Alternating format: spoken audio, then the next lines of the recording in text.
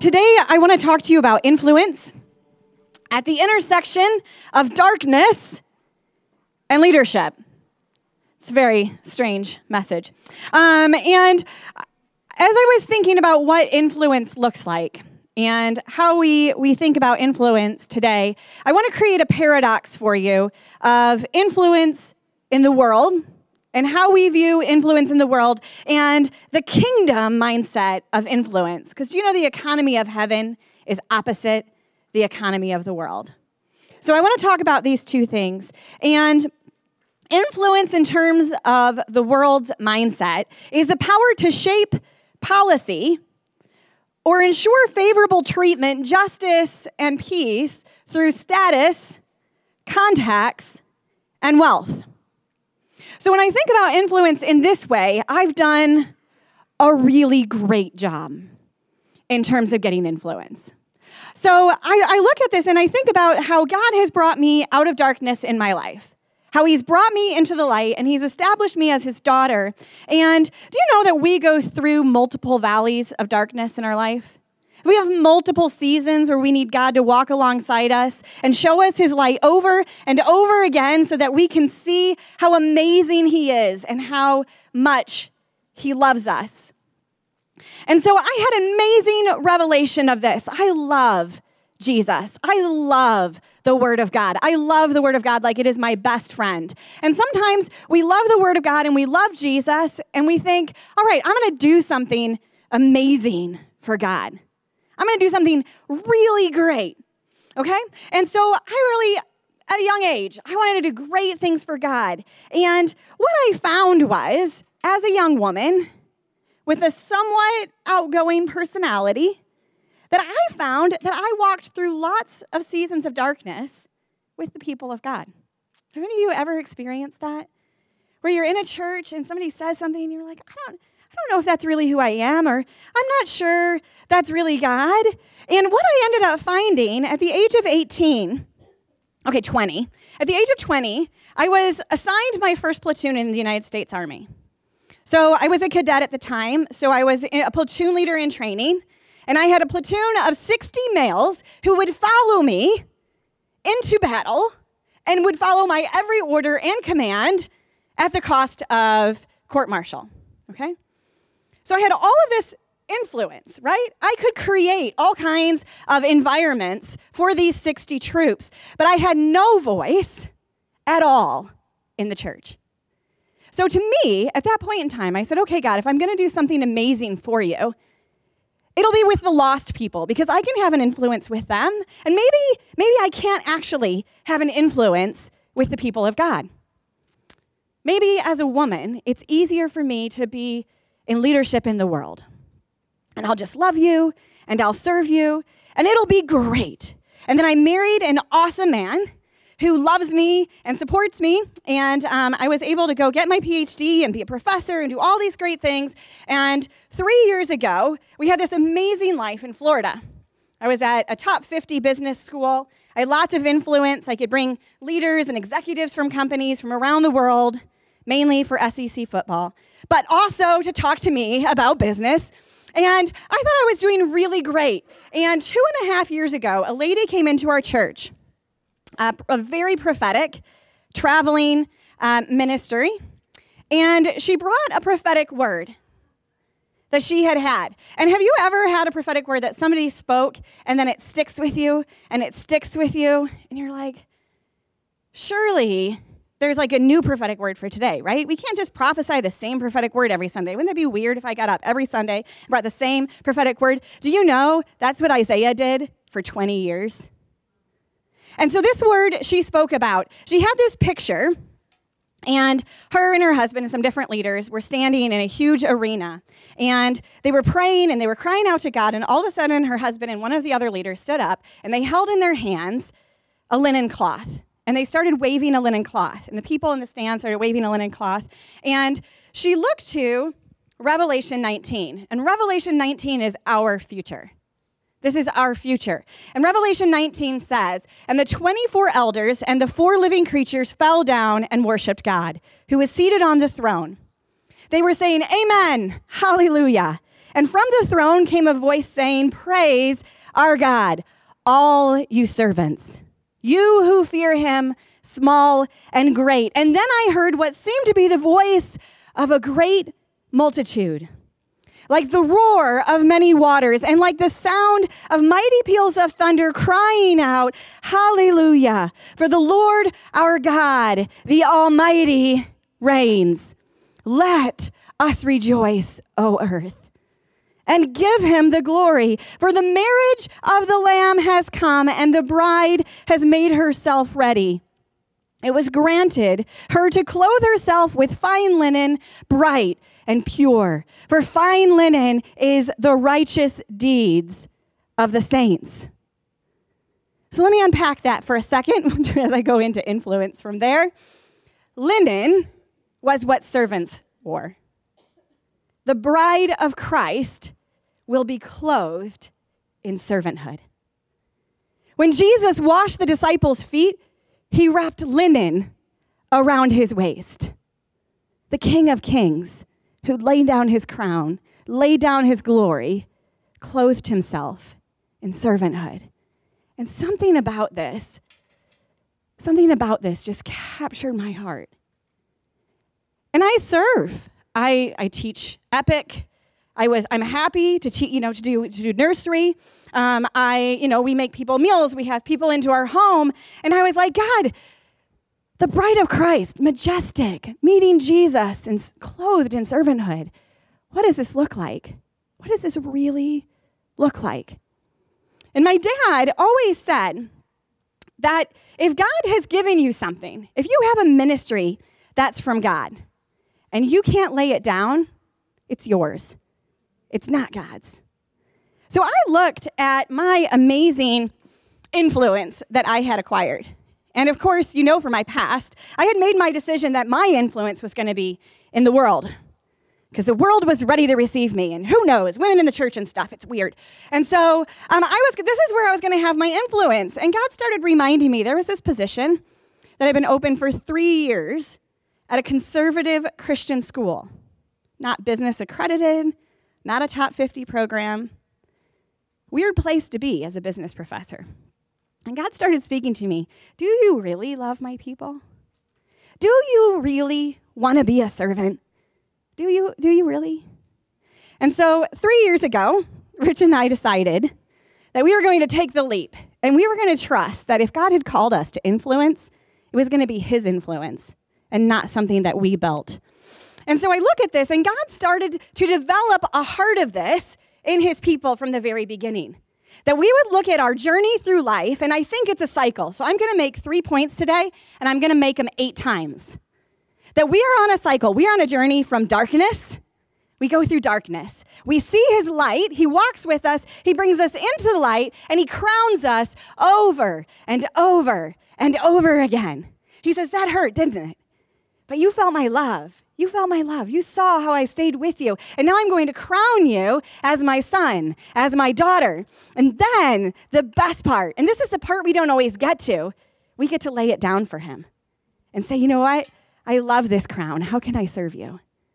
How can I serve you? So we see this first. Are you willing to go on a journey through the Bible with me? I'm going to jump from Old Testament to New Testament, back to Old Testament, just so you can see that this has been God's heart for each of us since the very beginning, when he called a people to himself. He wanted to bring us out of darkness, to crown us with royalty, so that we're not serving out of a place of destitute, that we're not serving because we can't get ahead. We're serving because we've chosen to lay down something royal. We've chosen to lay down something amazing and do something even more amazing in glorifying him.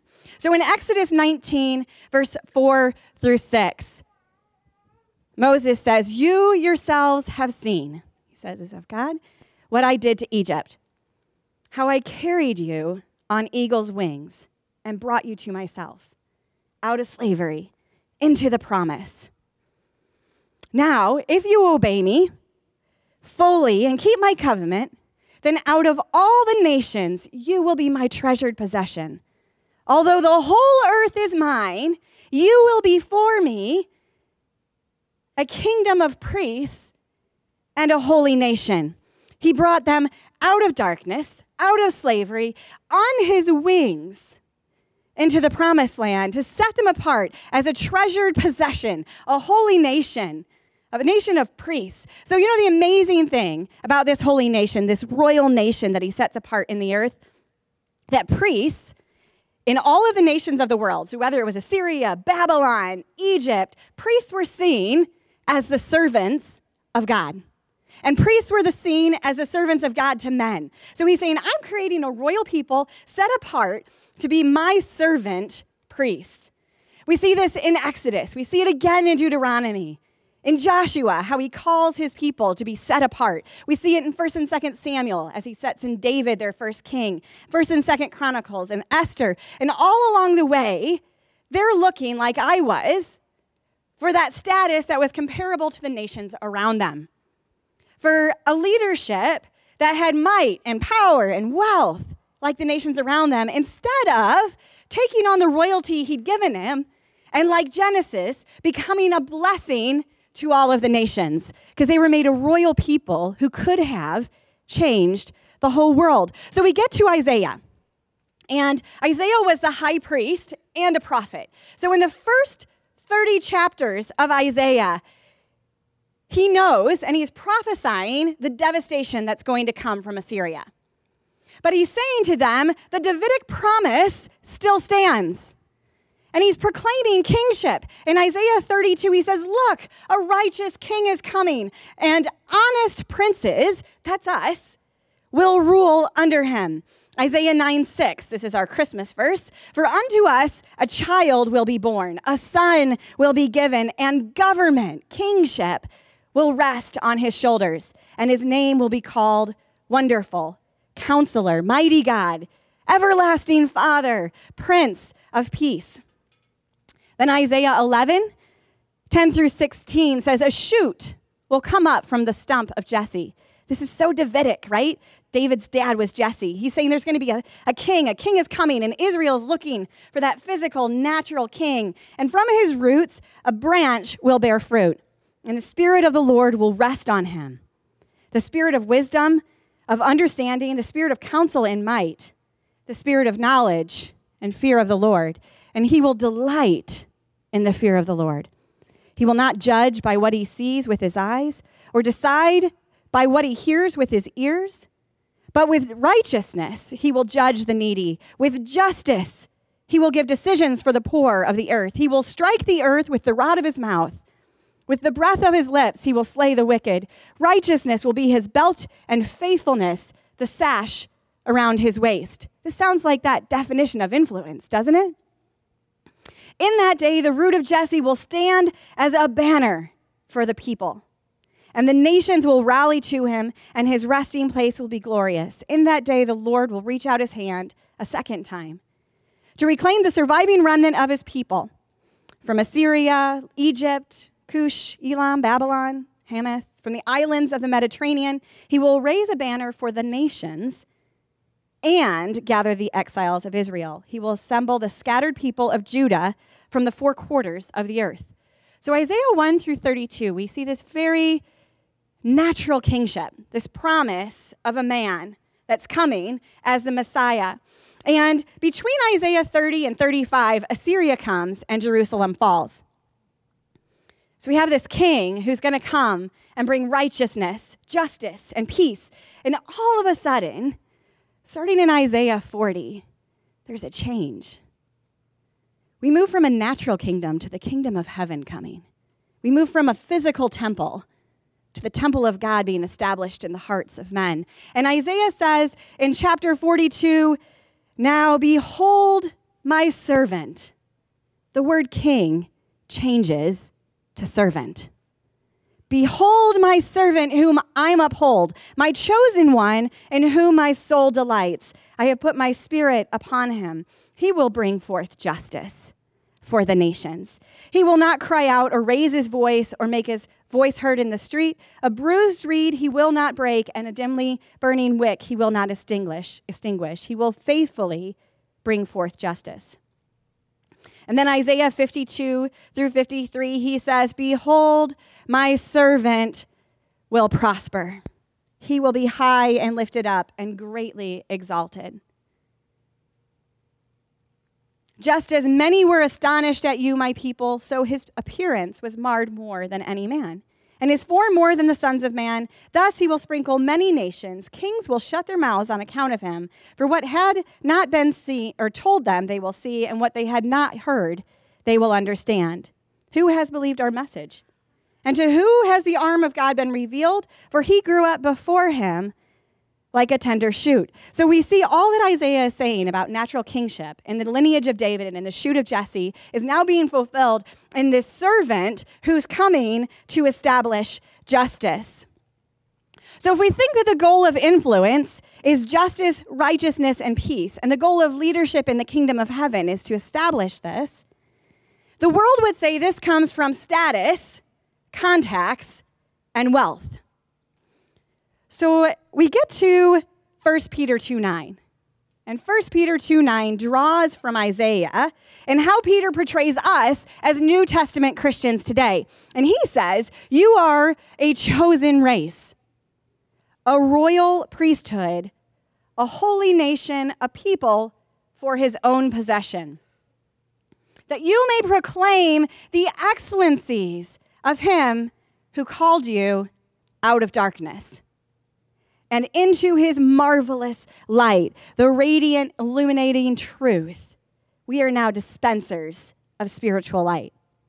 Once you had no identity as a people, and now you are royal. Now you are a royal priesthood. You're royal servants. Once you had received no mercy, but now you have received God's mercy. And something happened in me. That God over and over walks with me out of darkness and reestablishes me over and over in my life as his daughter, as a royal daughter, and then says, what are you going to do with this? Are you going to look like Jesus? Are you going to lay it down for the people around you?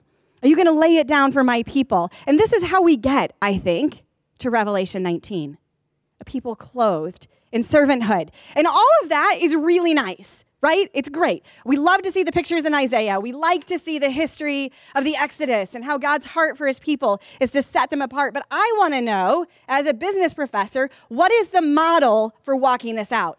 I want a process model. How many of you like to have a process model for how this looks? See, the amazing thing is, he gives us formulas sometimes in the Bible. In my new favorite book, I started a master's in biblical studies, not because of status, but because I love learning last year. And so I've been ingrained in the Old Testament, and I have fallen in love with the book of Deuteronomy, which is really weird. But that's okay. As a academic, I get to be as weird as I want about geeky, nerdy things. So Deuteronomy 17 is this amazing picture of God's heart for kingship. How many of you ever heard that God didn't really want Israel to have a king? That he kind of like, all right, you want a king because you want to be like all the nations around you. And he's like, it's not really time yet, so you can have that guy Saul. He's going to mess it up royally. Then I'll bring David. David will seem great. He'll kind of mess up a bit too, but I'll love his heart. It's going to be amazing. But actually, Moses prophesied that Israel would have a king.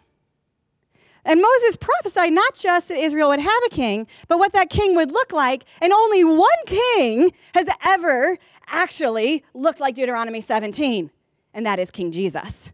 And Deuteronomy 17 says, when you enter the land, so you're coming out of darkness into the promise. When you enter the land the Lord your God is giving you, and you take possession of it and settle in it and say, let us set a king over us, like all the nations around us. Be sure to appoint over you a king the Lord your God chooses. He must be from among your fellow Israelites. Do not place a foreigner over you, one who is not an Israelite.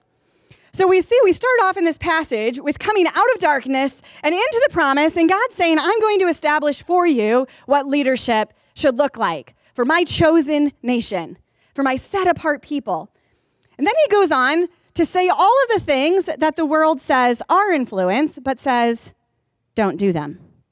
He says, the king, moreover, must not acquire a great number of horses, which represents a military. What kind of king doesn't have an army? Especially back then when you got attacked all the time. So he must not acquire a number of horses for himself or make the people return to Egypt to get more of them. So you're not supposed to go out marauding and collecting military things. For the Lord has told you, you are not to go back that way again. He must not take many wives, or his heart will be led astray, and he must not accumulate large amounts of silver and gold. What good is this king going to be? He's not going to have status in military might or wealth. What a weird kingship, right?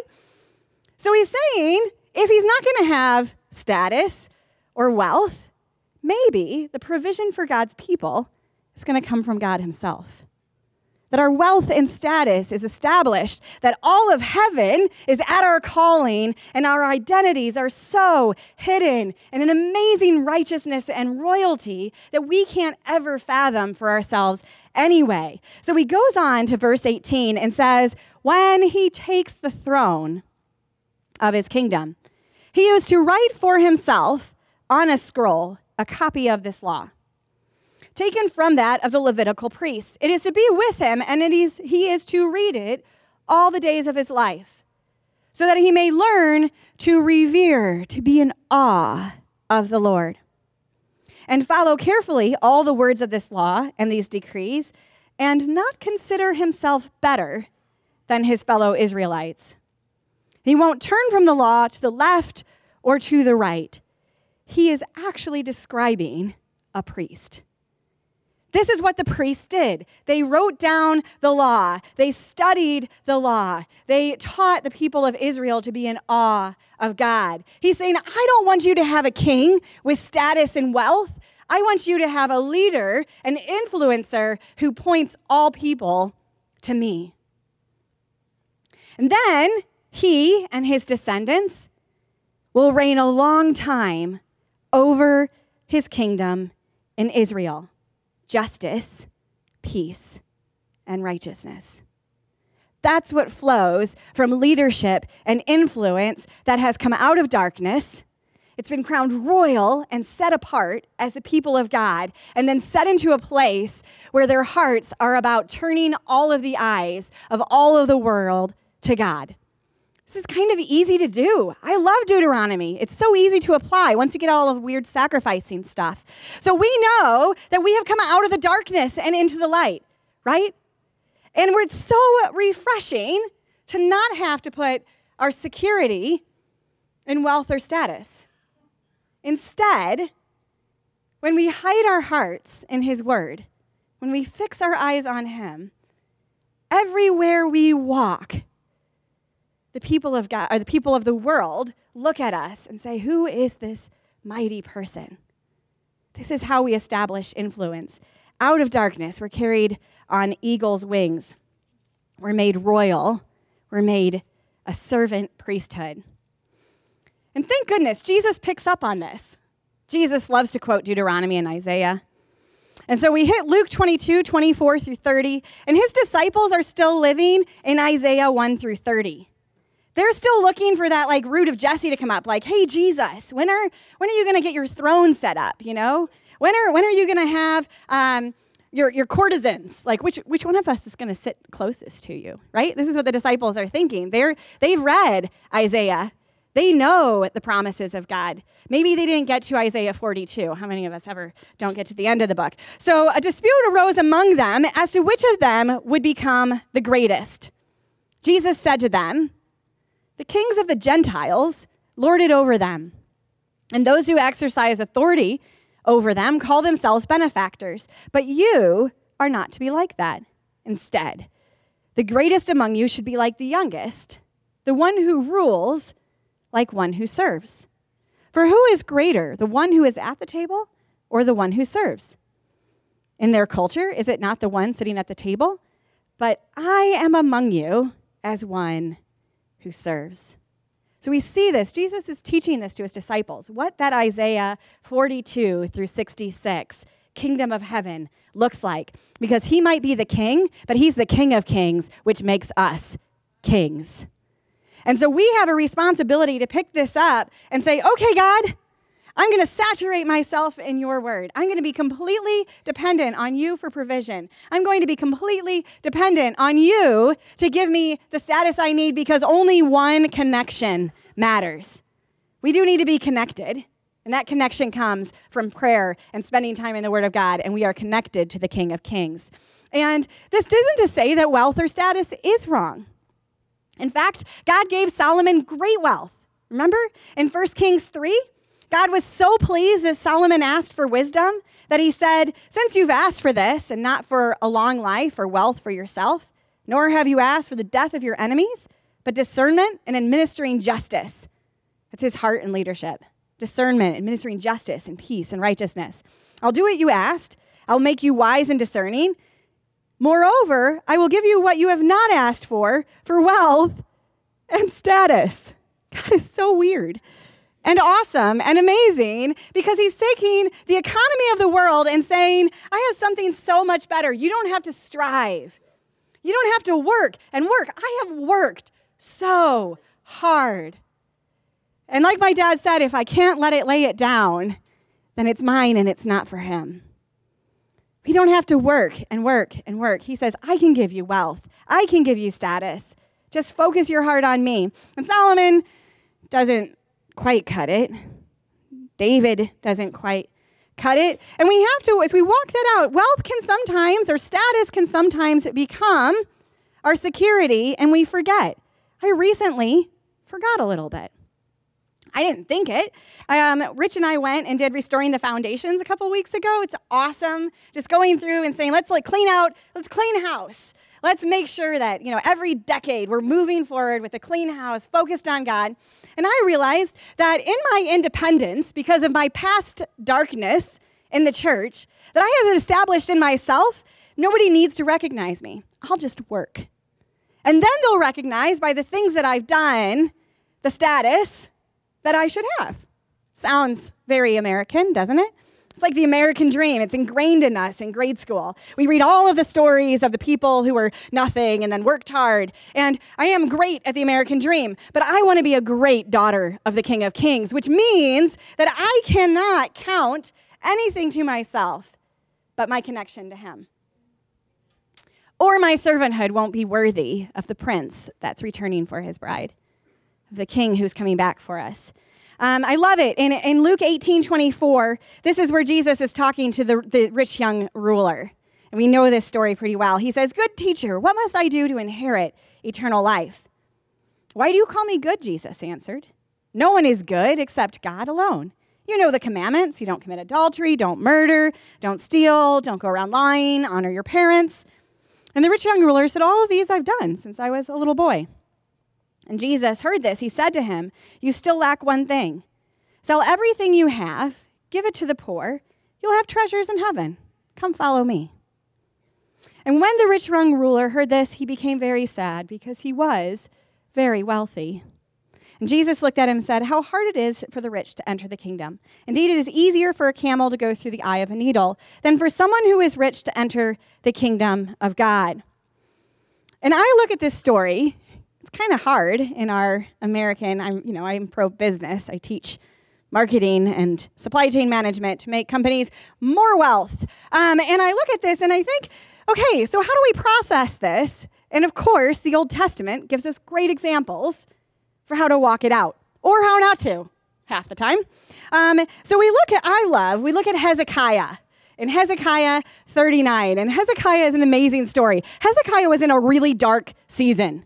He had boils and a really bad disease. If you had boils and a bad disease and you were going to die soon, I think we would call that darkness, right? And so he cries out to God, and God heals him. Do you guys know this story? Not only does God heal him, but for some random reason, he holds all the stars in heaven in place in the process of healing him. This is an amazing miracle. And so God heals Hezekiah, and he's like, fine. He's like, great again, right? It's pretty miraculous. Most of us, this would probably transform our lives, and we'd live differently for the rest of our days. And because God held the stars in place, some kings in the east, I love how the Bible parrots Jesus coming over and over again. Some kings in the east saw that the stars stood still. And Babylon was known for its astrology and astronomers. And those kings in Babylon, they saw the stars stand still. So they went on this journey across, what is today Saudi Arabia, to go to Israel to check out why did the heavens stand still. It's really weird that the sun and stars stood still. So they get to Hezekiah in Jerusalem, and they're like, what happened? So you know what Hezekiah does? He doesn't tell him, my God held heaven still while he healed me. Nope. Hezekiah was pleased that they had come to see him. And Isaiah 39 says, he showed them all his treasure house. The silver, the gold, the spices, the precious oil, his whole armory, and all of his treasures. What the heck, Hezekiah? When then Isaiah the prophet came to King Hezekiah and said, what did these men say? And where have they come to you? And from where? And Hezekiah said, they came to me from a far country, from Babylon. And he said, have they seen you in your house? So Hezekiah answered, they have seen all that is in my house, and there is nothing among my treasures that I have not shown them. And Isaiah said to Hezekiah, hear the word of the Lord of hosts. Behold, the days are coming when all that is in your house and all that your fathers have laid up in store to this day will be carried to Babylon. Nothing will be left, and some of your sons who will issue from you will beget, and they will be taken away, and they will become officials in the palace of the king of Babylon. David did the same thing. You know the reason David didn't get to build the temple wasn't because of Bathsheba. It was because David decreed a census. David went out and counted all of his riches, all of his soldiers, all of his army, and God said, Deuteronomy 17, David, I know you know it. I know you know it. Why are you counting up your treasures? You can't build my temple. So I want to challenge us today that I think Revelations 19 is our future. That Jesus is coming back for a glorious bride, a church that is clothed in light, that is clothed in royalty. I am the best person at feeling unworthy in the church and feeling unworthy and not good enough. And God says, you've got to realize what I've done for you. You've got to see the darkness that I walk through with you and the light that I've drawn you into. Because when you get into the light and you realize that you're my daughter, your serving will be that much more powerful. So we need to know who we are as his kids, but we need to realize that when we lay it down, it shocks the world.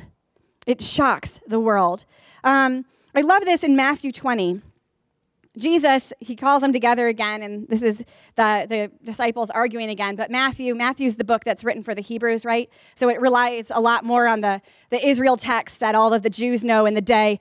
And Jesus called them together and said, you know that the rulers of the Gentiles lorded over them. So we've heard this in Luke. And their high officials exercise authority over them. Not so with you. Instead, whoever wants to become great among you must be your servant. And whoever wants to be first must be your slave.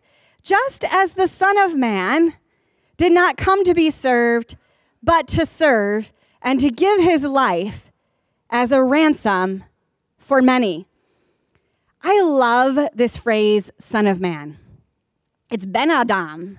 And so, Adam, we think Adam, Ben is son of. And the term Ben Adam is used in the major and minor prophets.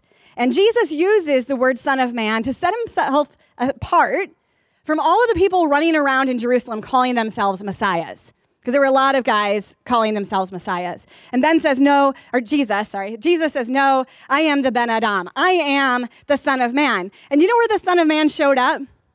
The Son of Man shows up in Daniel. When Shadrach, Meshach, and Abednego won't bow down to someone other than God, and King Nebuchadnezzar looks into the fire and says, there's 3 men in there, and one who looks like Ben Adam, like the Son of Mankind. And this is how Jesus establishes himself as the King of Kings, by laying down a royal throne in heaven and appearing miraculously as the Son of humanity. This is so amazing. He showed us how to do it, how to come out of darkness with nothing but God on his wings into royalty so we could lay it down and be servants. I'm going to close with two final little things. When we look at the men in the Old Testament who maybe did this best, who maybe were the leaders that had no status, no wealth, but had such an amazing connection to God that no darkness could hold back the light of God's glory. And these two men were Joseph and Daniel. And I know Dan talked about Joseph last week, about coming out of darkness. But do you realize that Joseph and Daniel were the second-hand men? They had the signet rings of the kings. Joseph had the signet ring of Pharaoh. Daniel had the signet ring of both Nebuchadnezzar and Darius. And these two kings that these two men served had the greatest, largest nations in the world in their day. So basically, Joseph ruled the largest nation in the world, and Daniel ruled the largest nation in the world. Not as the king, but as someone God had lifted up. Not out of wealth and status, because they were both technically slaves, but because they had a connection that was unignorable. That they were anointed in a way that the kings of the world said, "You're a slave. You're a servant. You have no wealth. But your connection to the King of Kings makes me want to listen to you." So we don't have to have stuff and titles and degrees, even though I think they're really fun. We need a connection. Because that connection doesn't just set us apart. It is like our guide through darkness. It is the rod that walks with the Holy Spirit beside us. And when we get to the other side, it tells us who we are. It says, "You're royal. You're royal, and I'm coming back for you. Lay it down with me. Lay it down with me." So can I read a spoken word over you? Because I like to get awkward and do poetry at the end. And this is a word that God actually spoke to me in this season of laying down things that I had built up for myself. And if we don't lay down the things that we think are our ministry, that we think define us, it's okay if we lay them down, because if it's God's plan for our life, He's going to pick it back up, put it back on us. So it is time to wake up and acknowledge who you are. And if no one ever told you, let me be the one to say that you're no longer who you thought you were. You have a monogram on your shirt with initials that aren't yours, a brand that marks you as a royalty like visions in silks and furs. You have the world at your fingertips, but it's because He put it there, and He speaks, then you exist. He is the light, the way, the word. What will you do with all He's given you? A mantle of strength, yet a yoke with an easy burden. Can I change the world, you ask? Not on your own strength, you can't. Not if you cling to your own name, but you can change the world, my friend. If you lay down your life, your worries, your fears, just as He laid down His throne and then His life for you. It will only require your life to take on the burden of His cross, a simple anthem instead of your own. It's His name instead you shout. And when you cry out for recognition, point to Him, not to yourself. That strength, it was never yours, my friend, yet He gave you all He had. He said, "You'll walk in all I've done, then more." That's a promise for you now.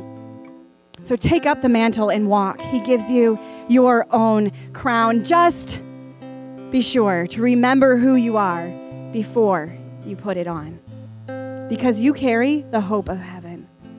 Laughter, it's your strength, and love is your secret. And when the world may crush you with worries and hatred and temptation, the reflection of your love will crumble all the pain that comes your way, and you will set the striving free. It is time. It's time to change the world, my friend. If you can remember who you are, call yourself in His name. He's not ashamed of who you were. This love runs deep and far. So be a bride, be a soldier who gets their role, who takes on royalty, not with paparazzi and cameramen, but with humility, grace, and charm. Command your kingdom in the name of the King and take the lands that are yours. And when the world comes crashing down, crush its grip with overwhelming love. Watch them flood in from afar to learn how it is done, how something so inspiring can come from such a humble one. A torrent of love that flows from you will change the landscapes where you walk. Hope springs, freedom rings, poor, sick, and needy are no more. And if in this might you're overwhelmed, lift your eyes to the hills above. Fix your thoughts on the Lion, the Lamb who reigns forever in love. I tell you again, I know who you are. You are righteous, royal, redeemed, you're restored, and it is time to change the world.